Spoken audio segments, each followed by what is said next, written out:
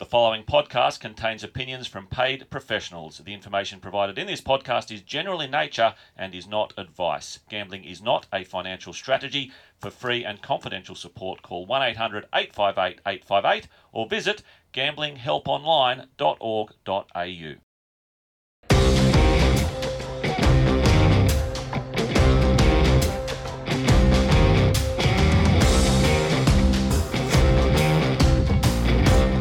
And welcome to the very first edition of Horse Racing 101. I'm Paul Joice and I'm joined by the delightful Kiaarn Dickens. How are you? I'm fantastic. How are you?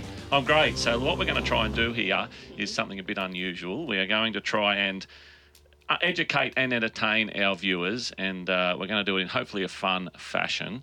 Are you up for it? I'm up for it. We are essentially putting some more tools in Punter's toolbox. We are. There's a lot we're going to try and cover in 4 episodes. Obviously, first of all, I suppose we should introduce ourselves because not everyone knows who we are. People who watch Sky Channel certainly do.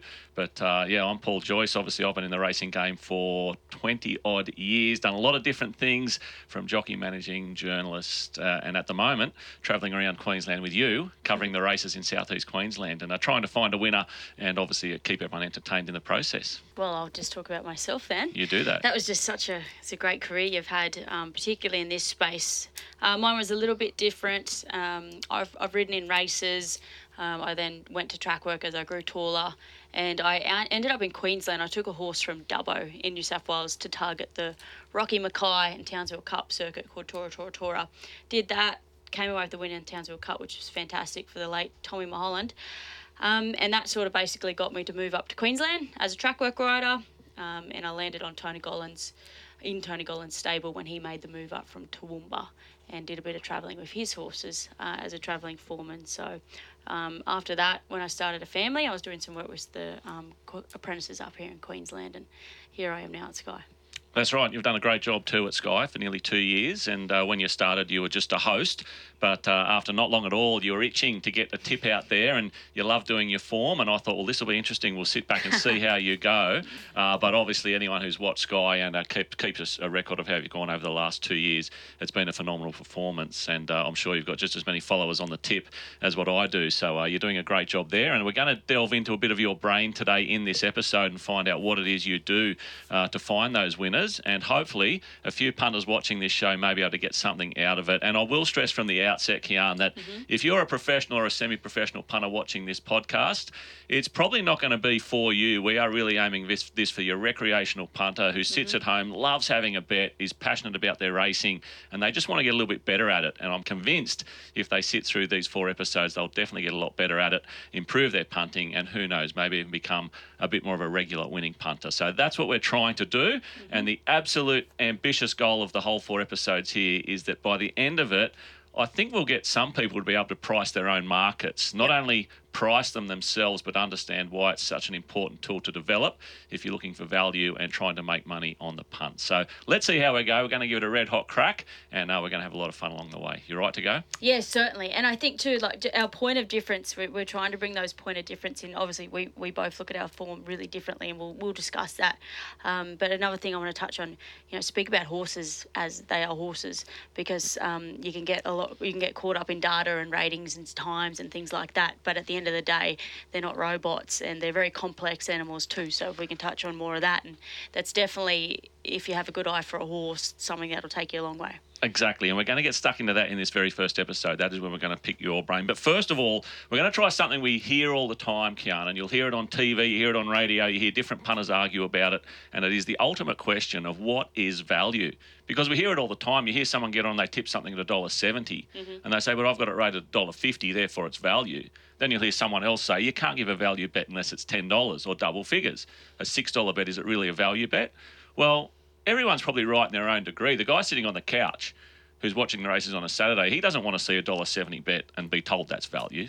Not if he's a $5 punter. Because for him it's not value. Yeah. Exactly. But he wants a $10 tip on top of his value bet. But what actually is it, and how do you quantify it? Well, that's what we're going to have a really quick look at now. And I've brought some props in that are going to help us, and you're going to get involved in this. Yeah. So first of all, we're going to dive straight in. I've got 3 props. I've got a coin.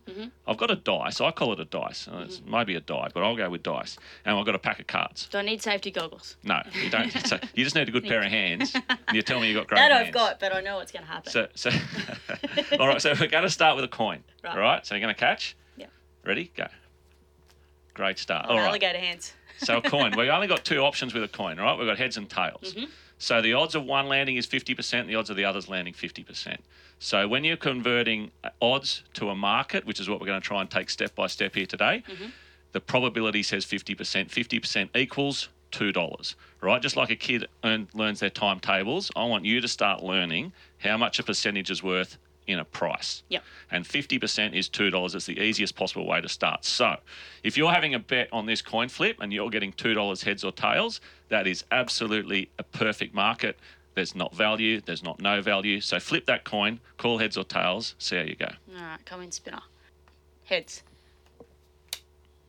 Tails. All right, so you lost that one. But you're betting at $2. Now, if you're in a casino and they're seeing that game and they're like, all right, I'm going to give you $1.80 heads, I'm going to give you $1.80 tails. Would you play that game? Why not?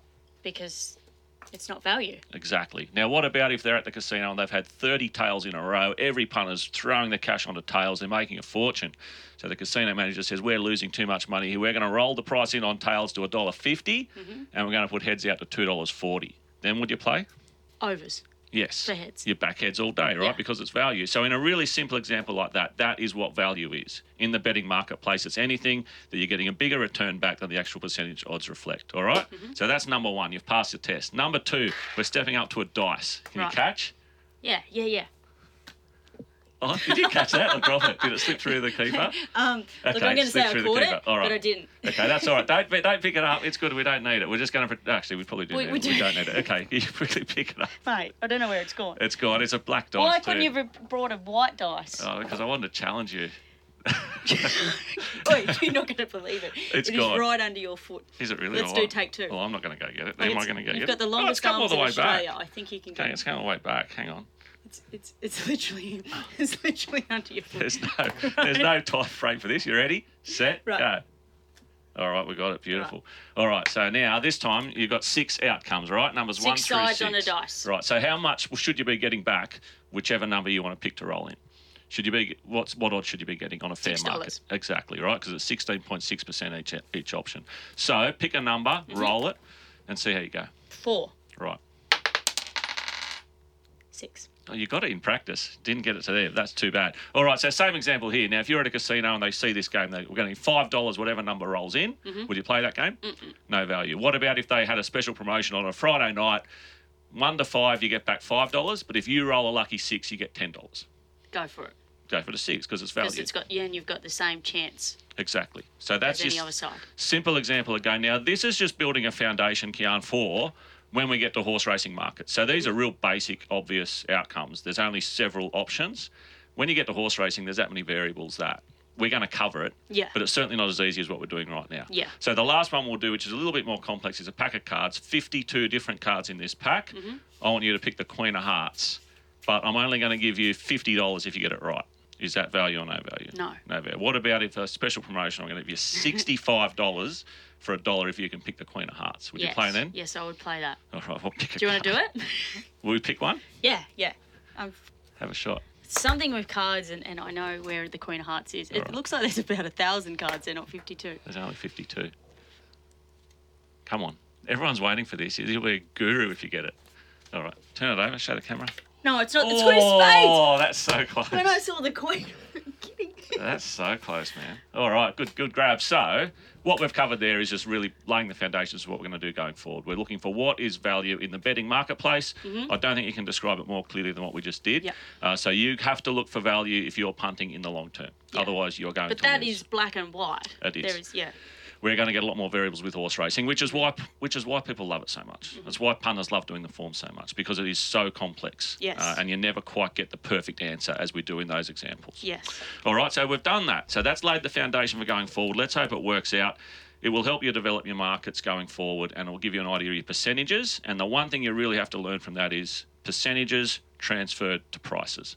And it's that simple once we get right to the nutty end of working out our own markets. So you're on top of it through stage one? I'm all over it. Very impressive. All right, now we're going to get into Kiaarn's brain, which when I thought about this, I'm like, this is really dangerous territory we're going into here, right? Like, I've got to know you pretty well over the last 2 years, and this could go anywhere, but we're going to try and concentrate on your horse racing knowledge. Yep. And that is extensive, and it's certainly an interesting way that you approach doing your form. Yeah. Compared to what you touched on earlier, who data, spreadsheets, crunch the numbers, that's not you. I'll describe you as a bit more the old school. In poker terms, I'd say you're a field player.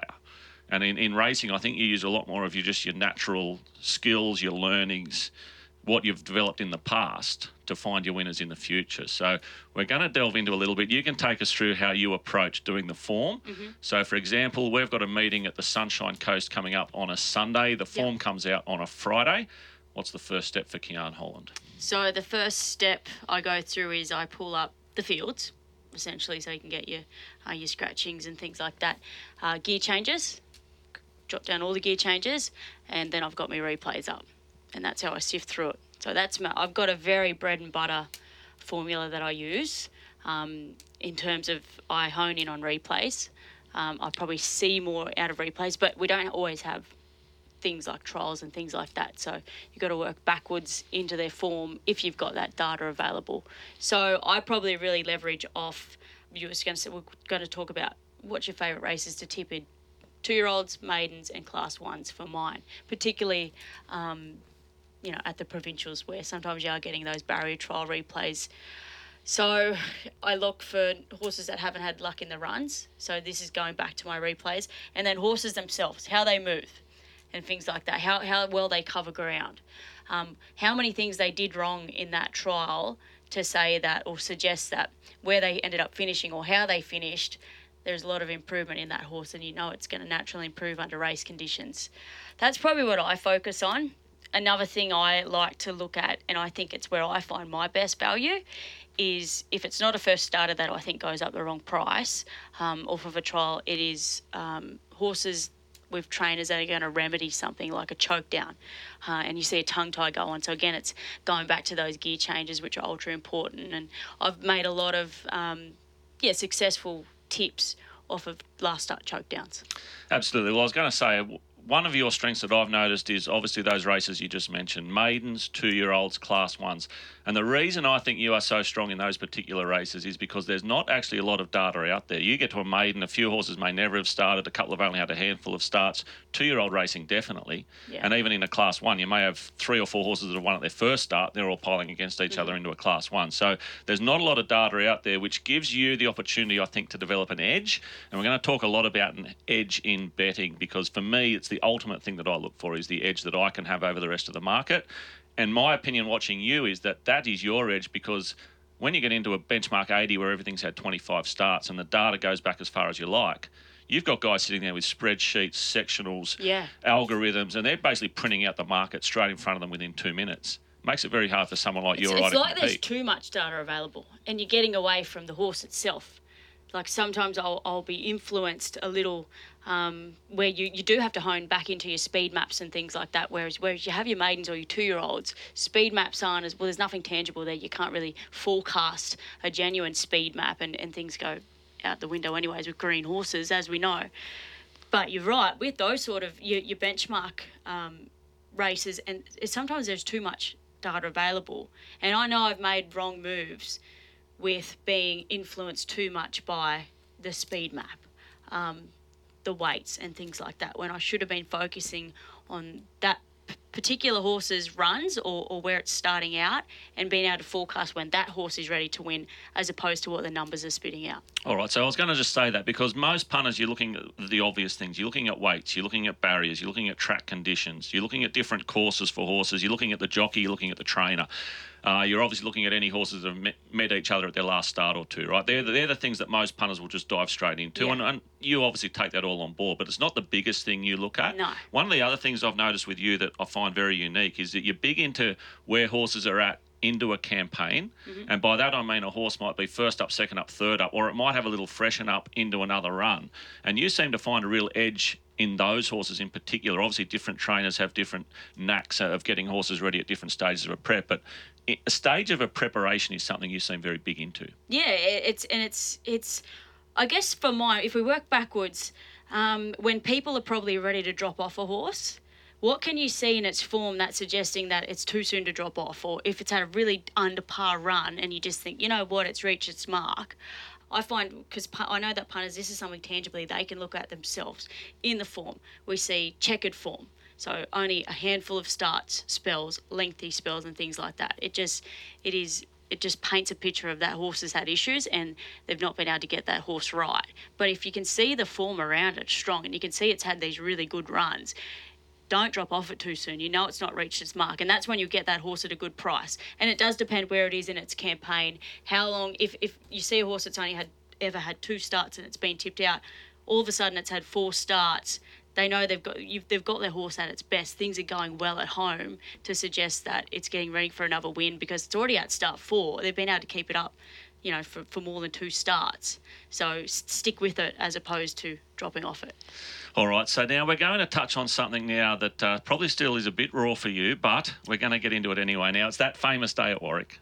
8 from 9 would have been the card bar a cruel photo finish. And mathematically, if you'd taken every horse for a win, it would have been well over $1 million for a $1 outlay to get all 9 winners, which when we talk about punters or professionals that use spreadsheets, statistics, data, crunch the numbers and spit out spreadsheets, they're not tipping 8 from 9 on that particular meeting. There is no way in the world, because you had horses there that were $31 into $9 and they were first starters or first uppers. They're just horses that wouldn't have been found by your professional punters, but you've come within a dead set whisker of tipping the card. Now, first of all, just take us through the emotions of that day and sort of what it meant to you and what it means to you going forward to try and find that elusive card.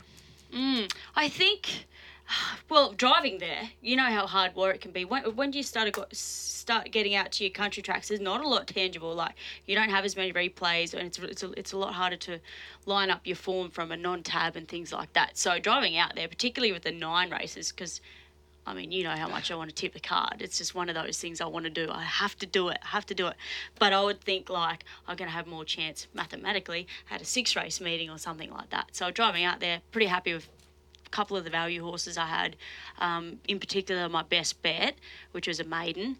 And would have never thought I got that close.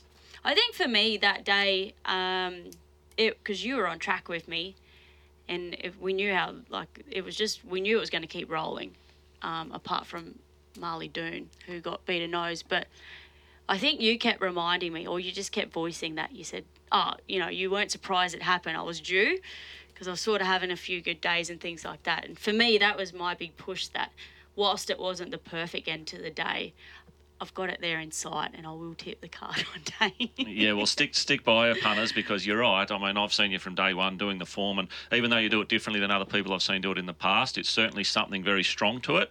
And I would say clearly your competitive advantage over other punters is just your overall horse knowledge, because I think a lot of punters come through the data entry levels and they all learn how to do a set of ratings. They all learn how to compare prices. They understand value, which is what we're going to get into in other episodes. But none of them probably have the horse knowledge that you've got. They haven't worked hands-on with horses as long as you have. So to be on track, looking at horses, taking away that knowledge and then funding it into the next couple of meetings that you go to, especially the more you work, the better you seem to tip. When you get 3 months on of consecutive work, you're seeing all the horses from one meeting go to another meeting, split up, come from Dalby to Warwick or wherever we're going to. Well, that day I was able to capitalise off, the benefit of being on track, because I think it might have been Flank Speed.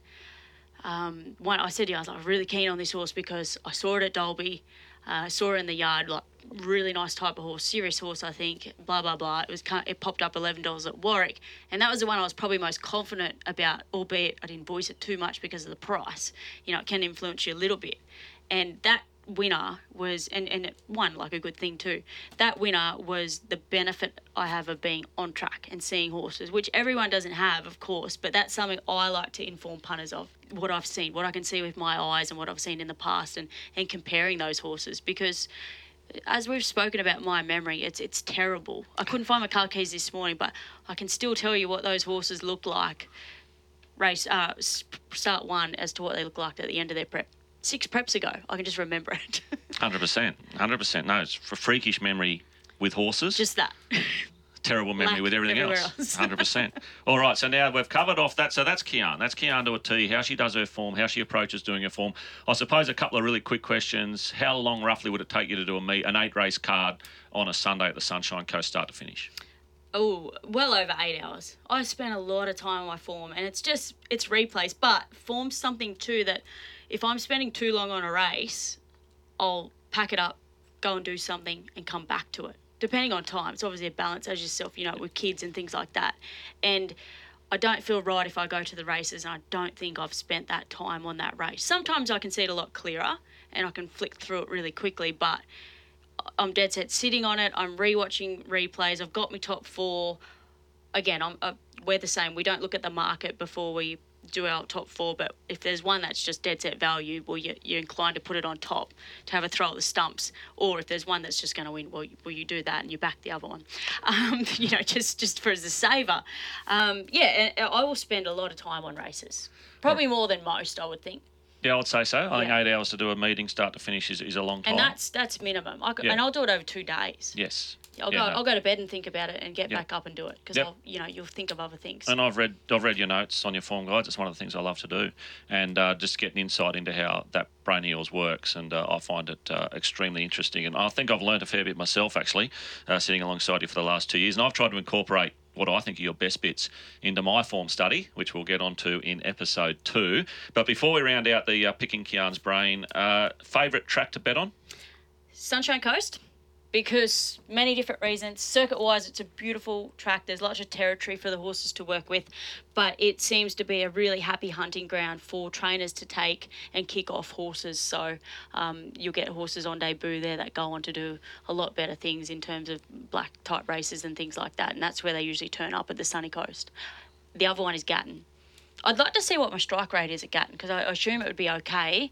And obviously it's a shorter circuit track and you can hone in on horses that roll forward, but it plays quite fairly too, depending on the distance and things like that, wherever the start is. But I seem to have a lot of luck at Gatton and I love tipping there. Love it. Now, we've identified you're a good judge. I'll put my hand up and say that any day of the week. Couple of quick questions, though, on your actual punting, because it's one thing to tip, it's another thing to punt. And I've seen areas where you can improve, but I'm going to ask you, how do you bet? Sort of what type of bets do you generally have? Mm-hmm. And what areas can you see yourself easily improving in? So I just go, again, maideners. And you bet straight out one horse? Bet straight out one horse. I'm learning to have put the multis on, particularly for all my selections for the place, because I was able to pick it off again at Gatton the other day, which was, 250 to 1 odds. So only a very small outlay, mind you. I'm not a big punter, but I like to have, if I'm going to have a little crack at something for my outlay, it is just a single bet. All right, so that's Kiaarn's punting in a nutshell. And hopefully the punters can get something out of that. Anything else you want to add? Not an each way better. So my value bets, you know how you spoke about what is value? In my head, if I'm going to tip a value horse, has to be over double figures. It has to be double figures. But I'll back them to win. I'm not tipping them to run second or third. They got to win.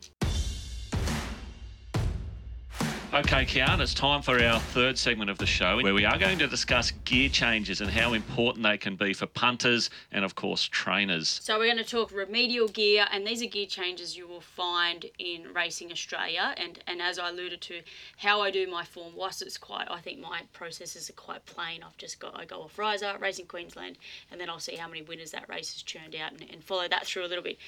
Remedial gear, very important. Very important, and it's not a one-size-fits-all with horses, so you've got to go on the journey with the trainer as they change gear and things like that, but it can just pay absolute dividends. Absolutely, and we are going to delve into gear changes in every episode on this podcast, but the first week we've sent you around the grounds, and you've caught up with Tony Gollan, and this week we're going to talk about the tongue tie. The benefit of a tongue tie on a racehorse is to stop it from displacing its soft palate.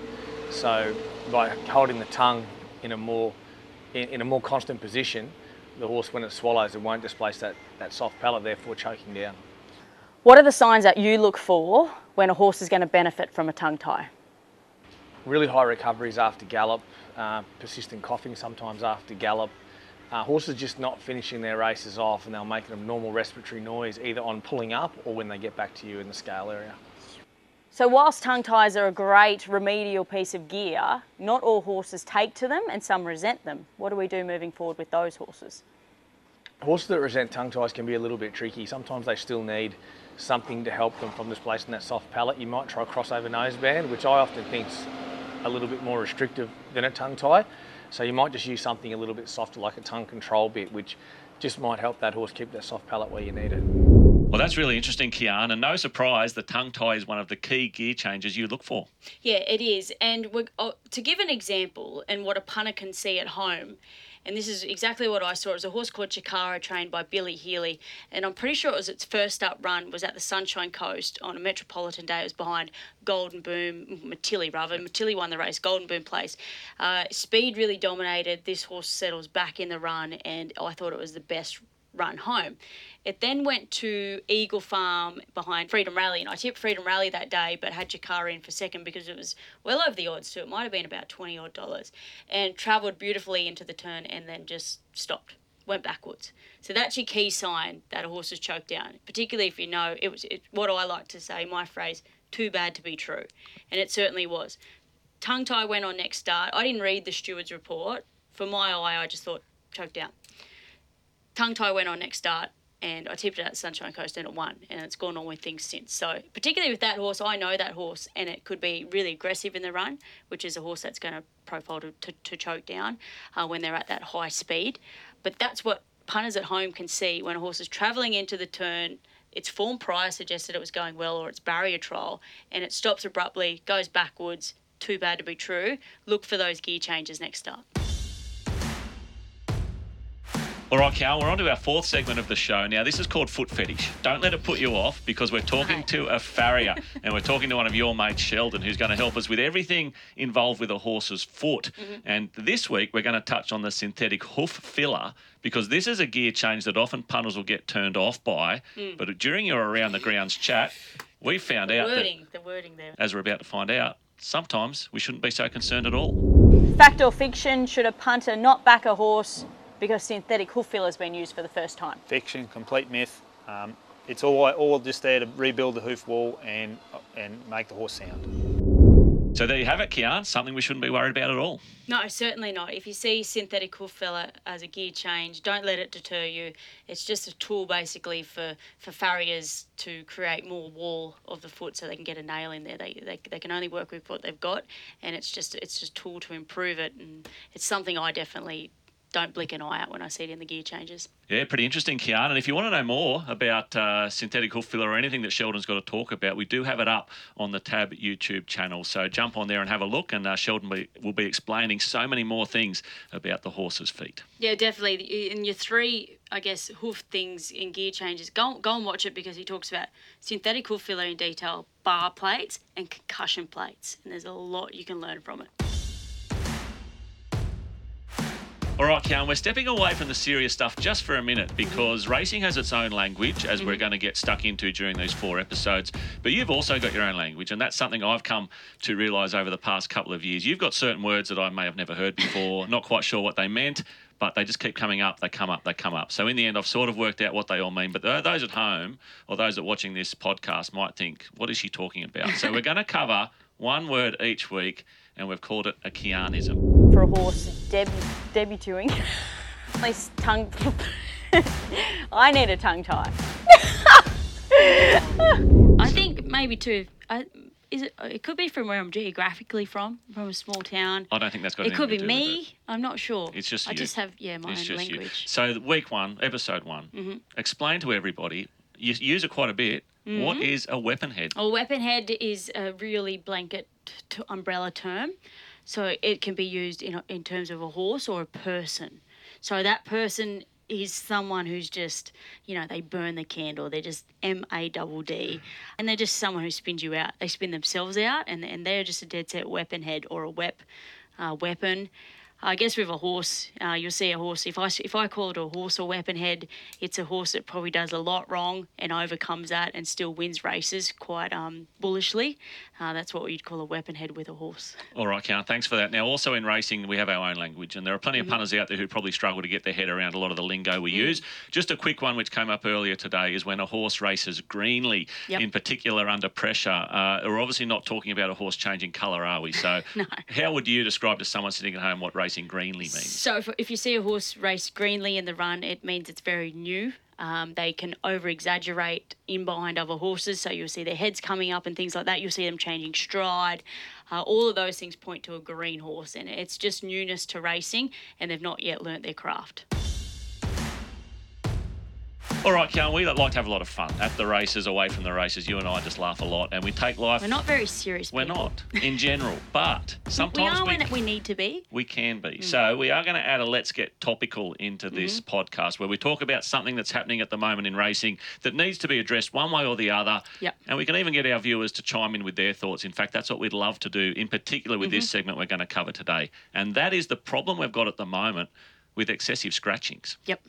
So the problem we have, which was exaggerated or at least highlighted recently at the Sunshine Coast, last race on the card, 13 acceptances, 3 horses jumped out of the gates in that race. Now, from a punting viewpoint, I don't think punters want to bet on 3-horse fields. They certainly don't want it involved in the quaddie, particularly the last leg of a quaddie.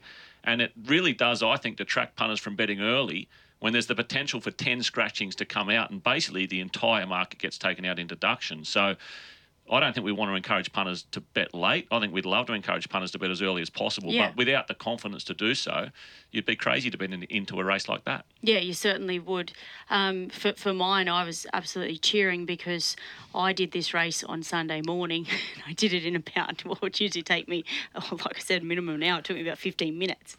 And, of course, I was on the horse that was in the middle of the ruck in terms of odds, and it was just nosed out. But you're right. And another thing I find too, when I'm doing my form, when you've got a lot of acceptors in these bigger fields, generally for some reason the best horses and the ones that are up in the list of ballot order, they draw 23 or, they draw 160 million, whatever it is, because there's so many acceptors and your emergencies are getting gates ones. And, I know you want to get those full fields, so it's trying to offset one problem, but you're actually faced with another because those horses will scratch and go somewhere else.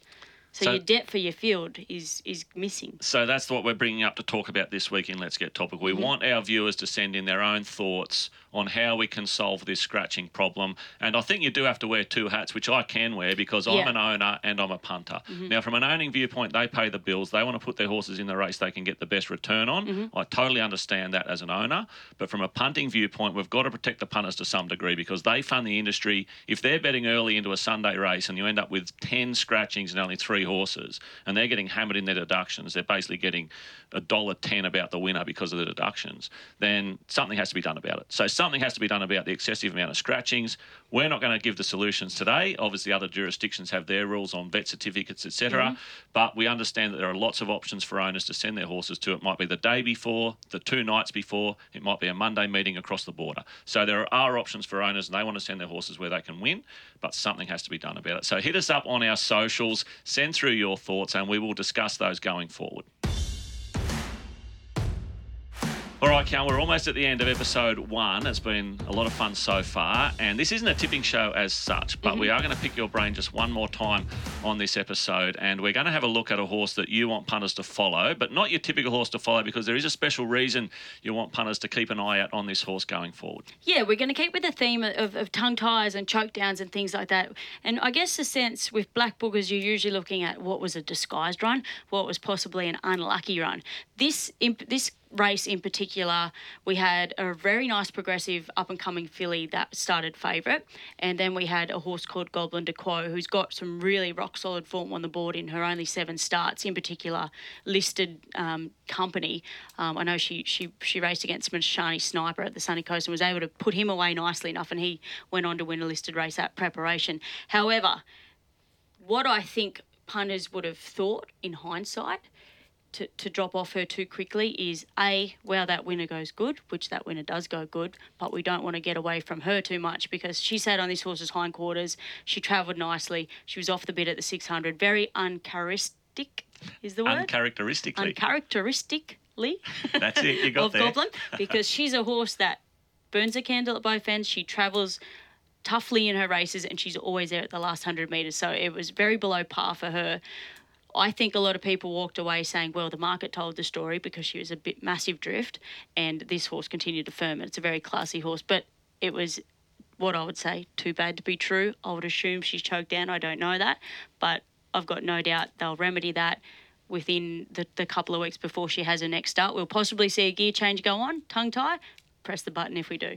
All right, Kiaarn, there you go. A tongue-tie gear change to keep an eye out for Kiaarn. Goblin de Quo was the name of that horse. All right, thank you very much, Kiaarn. That's episode 1 done and dusted. But those that are keen to watch us back for episode 2, I can tell you what we're going to cover right now. We're going to delve into the mechanics of successful punting, and you're going to start to pick my brain a little bit as to what I do as far as punting goes and trying to keep in front of the ledger. Of course, we're going to have another Kiaarnism and we'll have another look at a gear change for the week.